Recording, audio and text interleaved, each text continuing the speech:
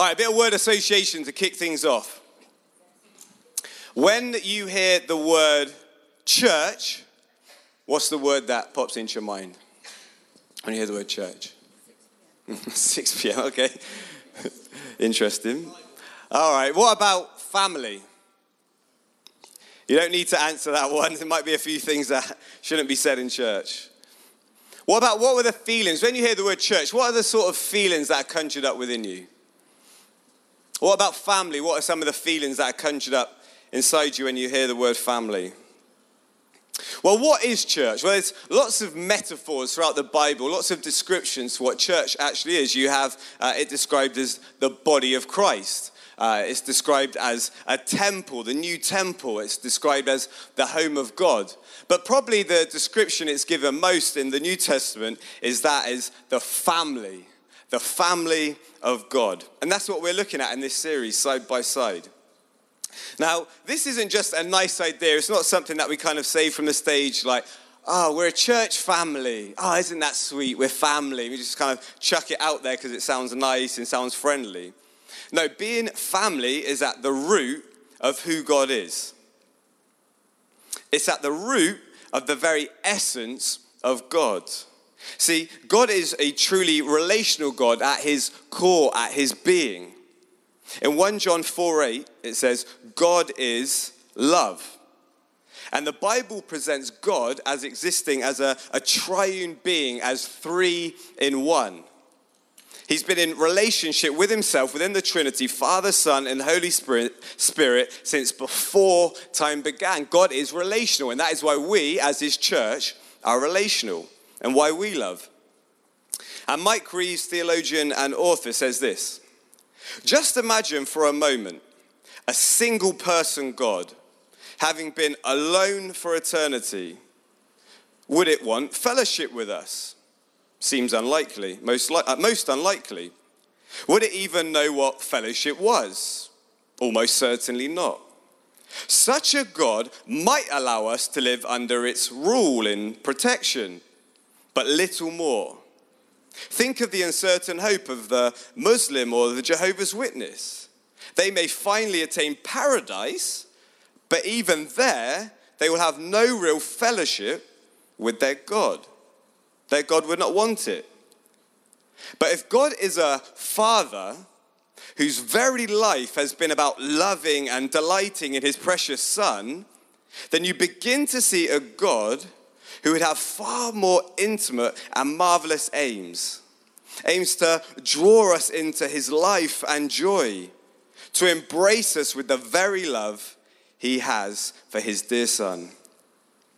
Have you ever wondered why there's a Trinity, that slightly confusing thing that God is three, but he's one? Well, the whole thing behind the Trinity is that if God wasn't Trinity, then he couldn't be love. Because love takes someone else to love. There has to be an other.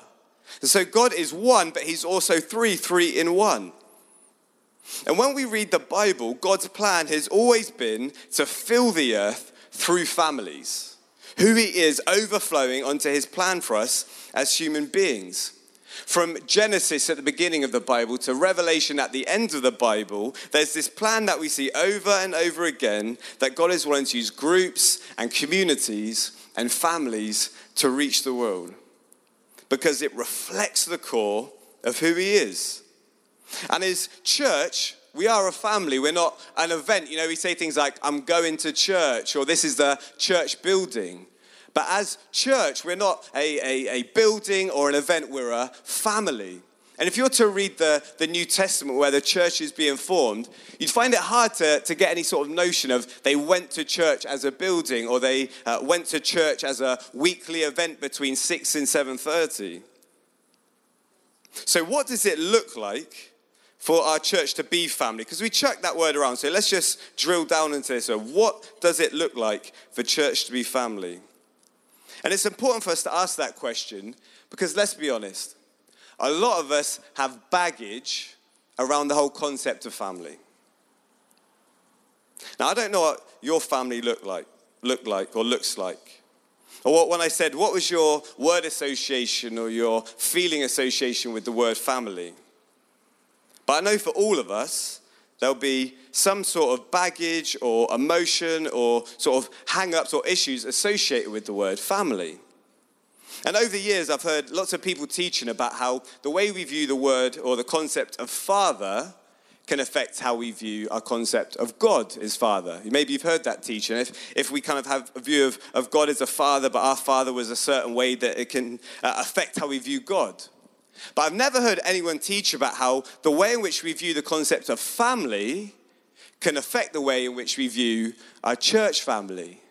All our hang-ups and baggage. I was chatting to someone quite recently and they said, John, I've noticed how you say about us being family at 6 o'clock church a lot, and you always talk about that. But it doesn't motivate me at all. And when we got to the root of it, actually for them, every time I'm on the stage talking about family, actually that was a negative association for them. Now, if that's what you're pitching, John, I'm not interested. So we all have these things that we need to be aware of. And many of us have not seen family modeled well. Many of us have been in dysfunctional families. Families where there was always conflict. Or families where there was never conflict because people were too nervous about sharing their actual opinion. Or maybe you were just distant from your family or never knew your dad or your mum or your siblings, or you did have your siblings, but you're always competing with them and you knew where you fit in the pecking order. You knew who the favorite was. You knew who got treated best. And some people here, we have a view of family that's never really matured since we were a kid. And we're kind of stuck in that season of life from when we were a child. That time where your parents cooked for you and cleaned for you and did your washing and paid the bills and kind of did all that sort of stuff. And now, I know we were joking about this with a few of my mates recently, how you have that time where you go back to visit your parents. And do you ever have this where you kind of revert into that childhood form and that you're kind of sat on the sofa and your mum's kind of looking after you and doing all the cooking, and it's like you're 6 or 7 years old all over again. Now, that's kind of funny when it's happening every few months and your mum probably secretly loves it and enjoys kind of reliving your childhood a little bit. It's not so funny when you're a fully grown adult and you're coming to church every week and you're viewing your church family in the same way. See, some of us are fully grown adults, yet we turn up to church every Sunday with our laundry bags in our hand. And we're expecting to be served rather than to serve. We come ready to have our washing done rather than coming ready to wash one another's feet. See, the Christian life isn't all about me and what I can get. Yeah, we're blessed and yeah, we receive so much. But as we mature as Christians, when we grow up from being little kiddie Christians, we realize that the Christian life is about what I can give, how I can serve my brothers and sisters.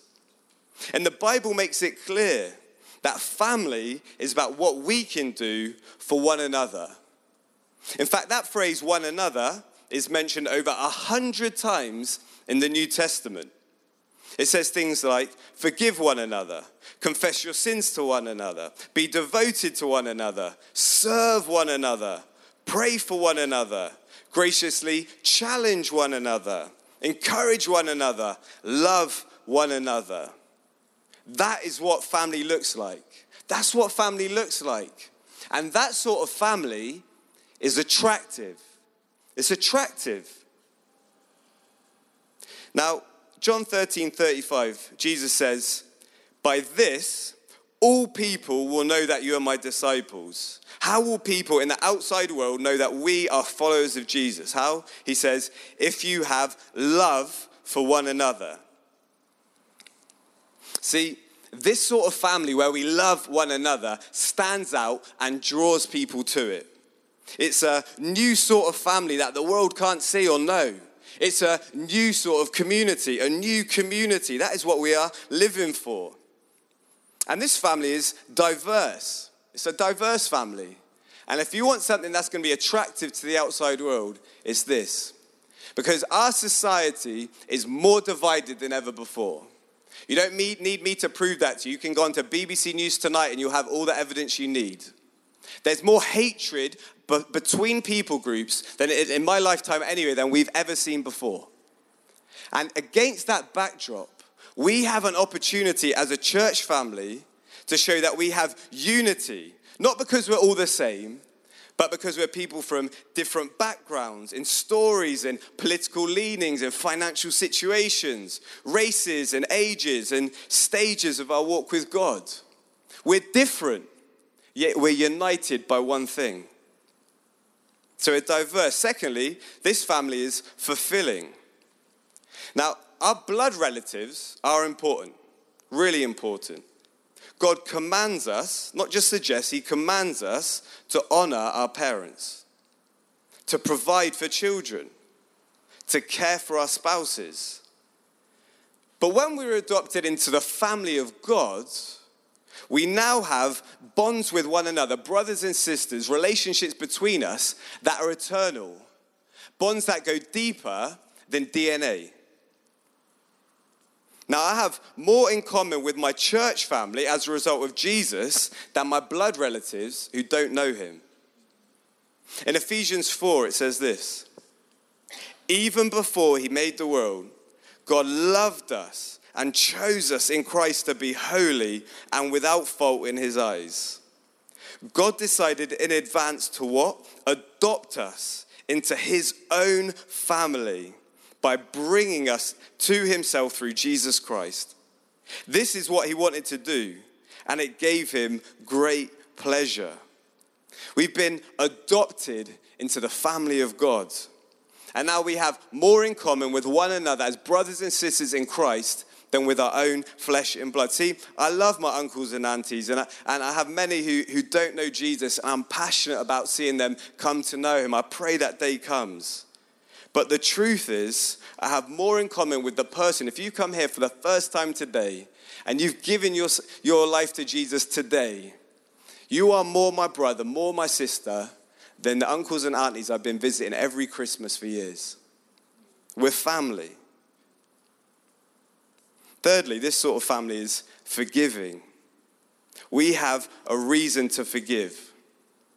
Time and time again, I've seen families torn apart by unforgiveness. That might be the story of your family. You even get families where you say, well, we don't talk to that uncle. And you say, oh, really? How long? 30 years. Why? I can't even remember now, to be honest. I can't even remember why they're the black sheep, but we just don't talk to that side of the family. So many families are ripped apart by unforgiveness, but not in this family. See, in the family of God, we forgive one another. Is it painful? Oh, yes. I've had some of the hardest moments of my life have been forgiving people in church who've hurt me so deeply. But how can I hold back for forgiveness from a brother or sister, when Jesus has forgiven me of everything I've done in my own life? See, unforgiveness has no place in the family of God. This is a family that stands out because we forgive. Now, a lot of you would have heard this sort of teaching maybe before about church's family. It might not be new to you. So if that's the case, why don't we always live this out? What stops us from doing that? Well, I think there's a handful of reasons. First of all, being family takes inspiration. You need to have a motivation for why you're going to love one another, even when it hurts.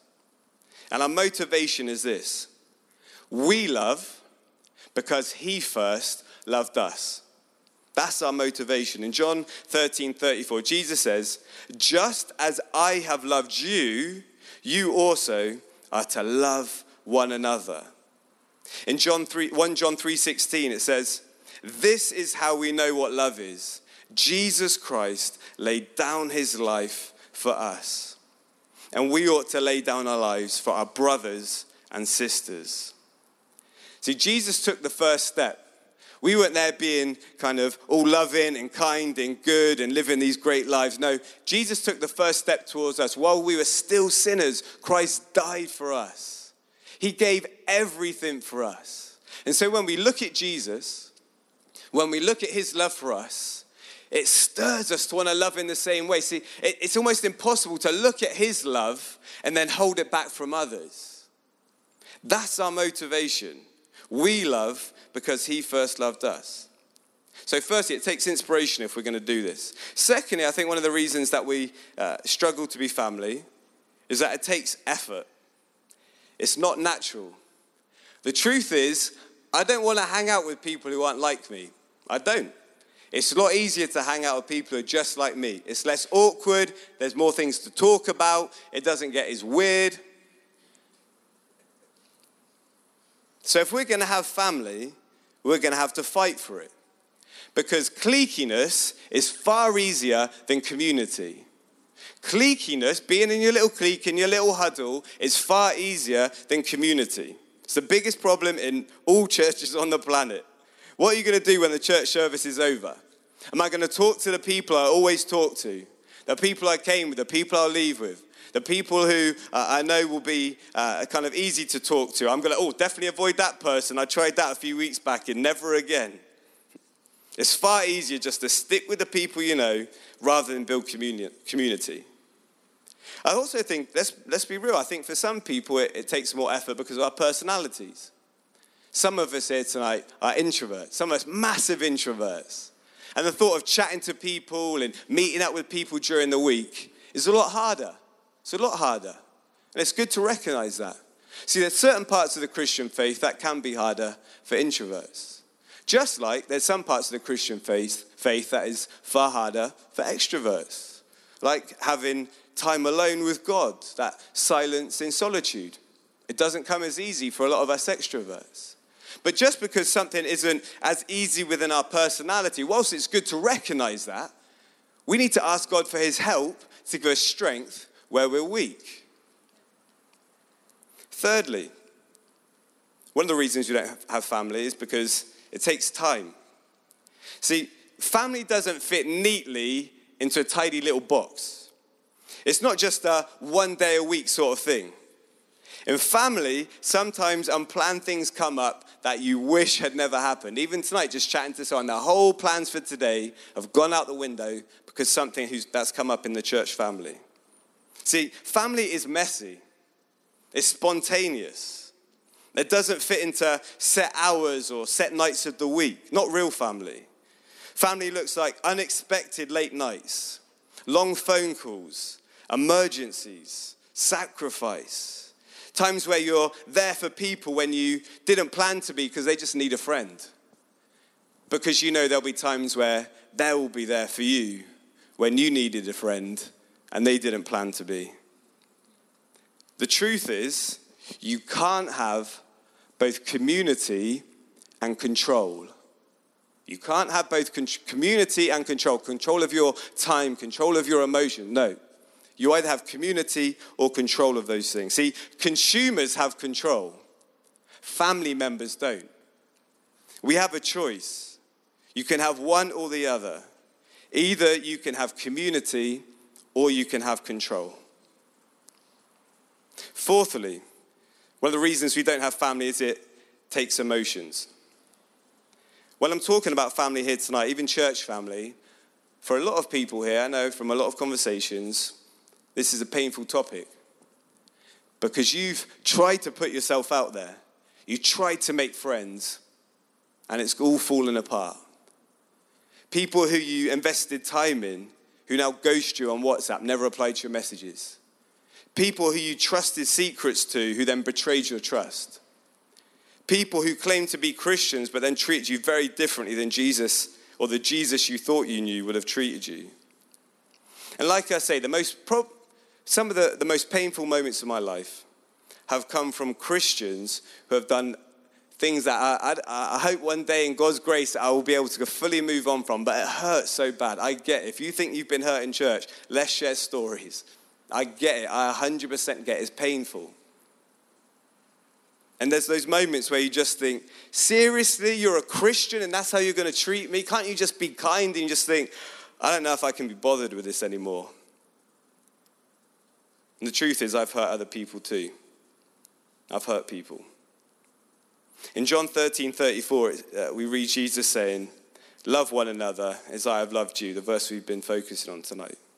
If you've got your Bible open, you can read the very next verses. What happens? You can see the subheading. It says, Jesus foretells Peter's denial. So what's just happened? He's just said, love one another, love one another. Come on, I love you so much, guys. And in the next sentence, he's talking about how Peter, his closest friend, is literally about to ditch him and deny him and betray him. Jesus gets it. If you've been hurt by people you care about, people who said they'd be one way but were complete another way, Jesus gets it. And he says, you know what? Still love them. Keep on loving them. It hurts, but it's so freeing. Fifthly, I think one of the reasons that we don't have family is because often we just don't know how. We don't know what church is supposed to look like or family is supposed to look like. So we're going to get really practical and just look at some real tangible ways that we can love one another as family. Now, Dr. Gary Chapman, you might have heard him. He's a guy who's discussed the 5 different ways in which we experience and express love. These are known as the 5 love languages. These are really helpful to research. They're really good to look at ways in which you can be a better friend or a better spouse or a better parent or child, a way in which you can love one another better. Really encourage you to look into the 5 love languages. And they help us to look at how we can love one another in more holistic ways, not just in the ways in which we kind of experience or understand love, but in the ways in which everyone experiences love. And so let's see how we can do that as a church. First of all, first love language is words of affirmation. Encouragement. Send someone a text. Maybe, you know, they did Abby, like today during the worship time, just bringing that great word. Say, Abby, I thought it was great how you were praying for church during the day and you brought that word and really spoke to me. Just send a little text. Or sending someone, at community on Wednesday night, I just loved how you were so honest about what you're struggling with. If you want to be really radical, why not send a letter? Ooh. Now, some of you, if you're under the age of like 25, you may not have ever experienced this. It's called pen and paper. Again, it sort of looks a bit like this white stuff in like kind of a long, anyway, I'll explain later, but pen and paper, how cool is it when you get a letter through the post? In our age where it's just so easy to send a quick message to someone, there's something so special about receiving something handwritten that costs like 50. I mean, stamps are expensive now, like first class 50p. Like, I know it's getting ridiculous and times are tight, but spending 50p on a stamp and going to a post box wherever they are, if you can find one, like going down, like the effort taken to give someone a letter. I love it. I got a letter sent from America to me recently. It's just so cool, like so special holding. They could have just sent me a WhatsApp. It would have saved them a lot of time and money. But there's something special about doing something handwritten. Wouldn't it be cool if just this week, each one of us sent one letter to someone, just encourage them, saying, hey, look, I'm thinking of you. I'm praying for you. I just want to say I think you're great. And here's a letter. If you could send me 50p back, that'd be great. Just think, another just practical way, this is something I've said before, and people are like, whoa, I never thought about it. A little practical way. When you're chatting to someone, if they say to you after church tonight, you say, what's your week looking like? And they say, I've got an interview on Wednesday. Get your phone out straight away and put a reminder in your diary or whatever app you use on Wednesday. Pray for Abby on Wednesday, interview coming, or whatever it is. Abby's working at the church at the moment. We're trying to kick her out. That was a subtle hint. Just write it down on your phone or so-and-so. So then it comes to Wednesday, you text them, say, hey, look, I know your operation is this afternoon. I'm praying you have peace. Here's a verse from the Psalms that I think just, God was saying to share with you. And then follow up the next day. Hey, how was the operation yesterday? How is the recovery going okay? It's so special and you might say, well, shouldn't you just be able to remember without having to use your phone? Maybe, my memory's terrible, but we've got smartphones, so why don't we just use them for something productive other than just taking pictures of cats and use them to actually bless us as a church? Genuinely, it will change relationships, and it doesn't have to take an amazing memory, but it's an act of love that shows intentionality, and you're not just making small talk on a Sunday. Use your phones for the kingdom of God. Second love language is gifts. When you love someone or you love something, you spend money on it. That's what you do. Jesus said it this way. He said, where your treasure is, there is your heart. He's saying, where your treasure goes, that reveals what your heart is, what you care about, what you love. So if you're here as someone who says, I care about this church family. Many of us here are guests. I get that. You're not in this place yet. But if you're saying New Community Church isn't just somewhere I go to on a Sunday, but it's a family I'm part of, then put your treasure where your heart is. In practical ways, that could be setting up a standing order for the church, giving regularly. But then also doing things like spontaneous gifts to people. I love those stories when you hear about someone saying, I was really tight. I was struggling for money. And then someone turned up at my door with an envelope of cash. Or, I was really struggling to make ends meet, and that bill came that was unexpected. And then someone spoke to me on Sunday, and then they transferred me some money that week, completely unexpected. I love those stories. And they only come about because people like you and me are responsive to God and say, because I love people, I want to give to them. Wouldn't it be a cool thing? Wouldn't it be amazing as a church, especially 6 O'Clock Church? We're younger. We live in this crazy expensive city. We don't have tons of money. But wouldn't it be amazing if more and more people are hearing stories of us here at 6 O'Clock Church just giving radically, generously? I long for the day where we're hearing testimonies every week of people just saying, I was struggling, and then I'd never told anyone, but then that envelope in the post came with the handwritten card and a bit of cash. Let's be that sort of family. The third love language is acts of service, serving one another. Again, this is something that we can do on Sundays. Every week, the church is run not because we've got 100 professional paid staff, but because people like you serve every week or once a month or whatever it might be, making it all happen. Even the host team tonight, arriving early, putting out chairs, the projection team getting here early, setting these things up, the worship team during the week practicing and preparing. These things all happen because people serve into the family. And first of all, I just want to say thank you to everyone who serves. This church genuinely couldn't run without you. And if you're not already serving, what an amazing opportunity to start expressing that in the life of the church, expressing family. But then it's also, again, the spontaneous things. Whilst there's something great about doing the regular serving, let's live a life of service. When you hear that someone's ill, say, hey, can I cook for you?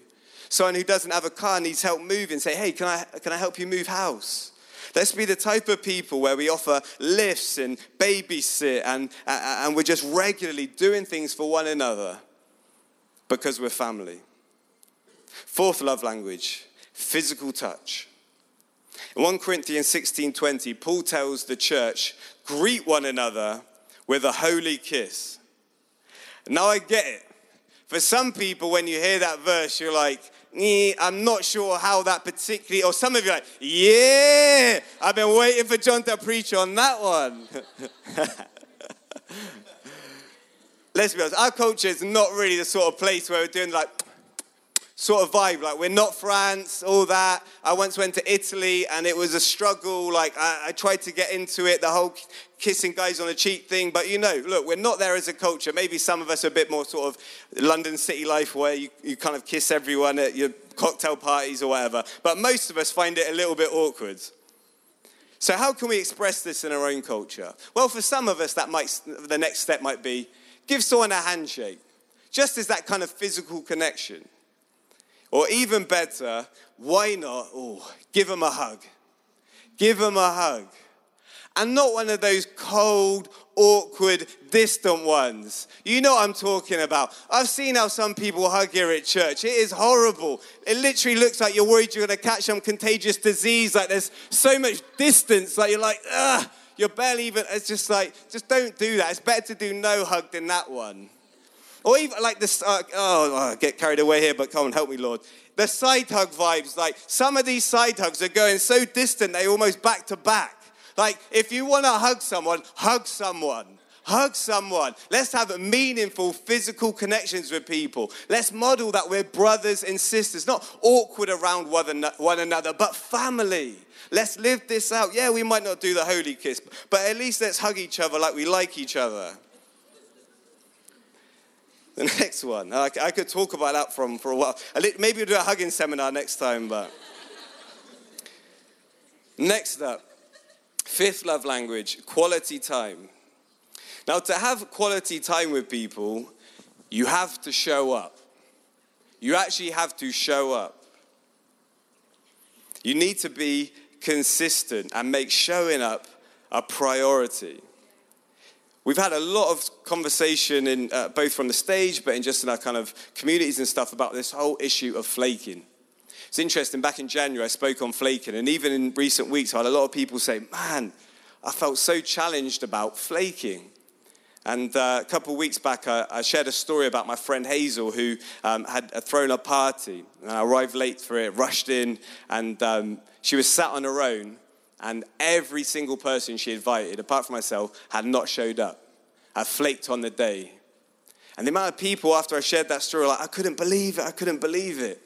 Yet flaking is a huge part of our culture, not just out there, but at 6 o'clock church. And we know it. It's why we're responding when these stories are shared. Jesus said, let your yes be yes and your no be no. And yes, sometimes, we'll make plans and it doesn't work out. And sometimes we'll need to say maybe because we're not sure, rather than we want to say no, but we're too kind of cowardly to actually just say no. And so we say maybe, but never actually show up.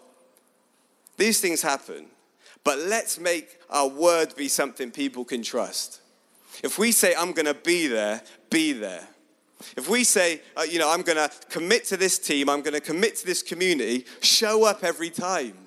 Make it a priority. Yes, things will come up, but there's times which you'll have to sacrifice things. I know of someone who was offered a job on Sunday nights as a student who said no to that job because they said, well, as much as I need that money, and it would be great money, I've got a family who I've committed to. And so if family is a priority, you commit to being with your brothers and sisters. Let your yes be yes and your no be no. For some of you, the reason you're not showing up isn't because you're flaky, it's because you're disorganized. You're saying, I didn't make it, I just completely forgot. And what I would say to you is, keeping a diary, having a diary, a calendar, whatever, on your phone or paper, is an act of love. It's an act of love. You might say, how?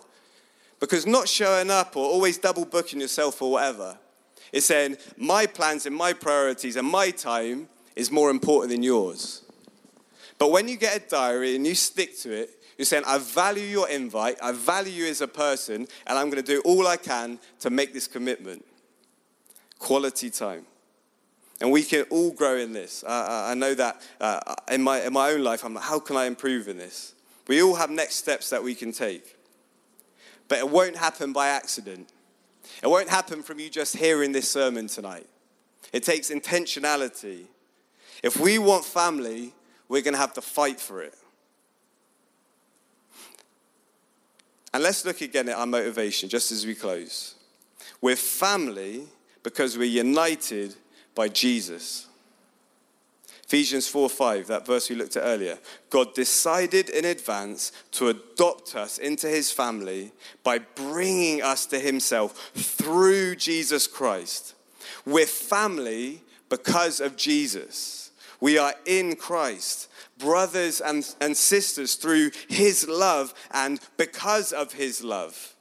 And we love and give and serve and hug and send letters. We do all those things. We give of ourselves, not because we're good people who are just motivating ourselves, but because we have a God who gave everything for us, who held nothing back. And so we want to live in that same way. We want to love in that same way. And so we're going to end by looking at our motivation. We're going to end by taking communion.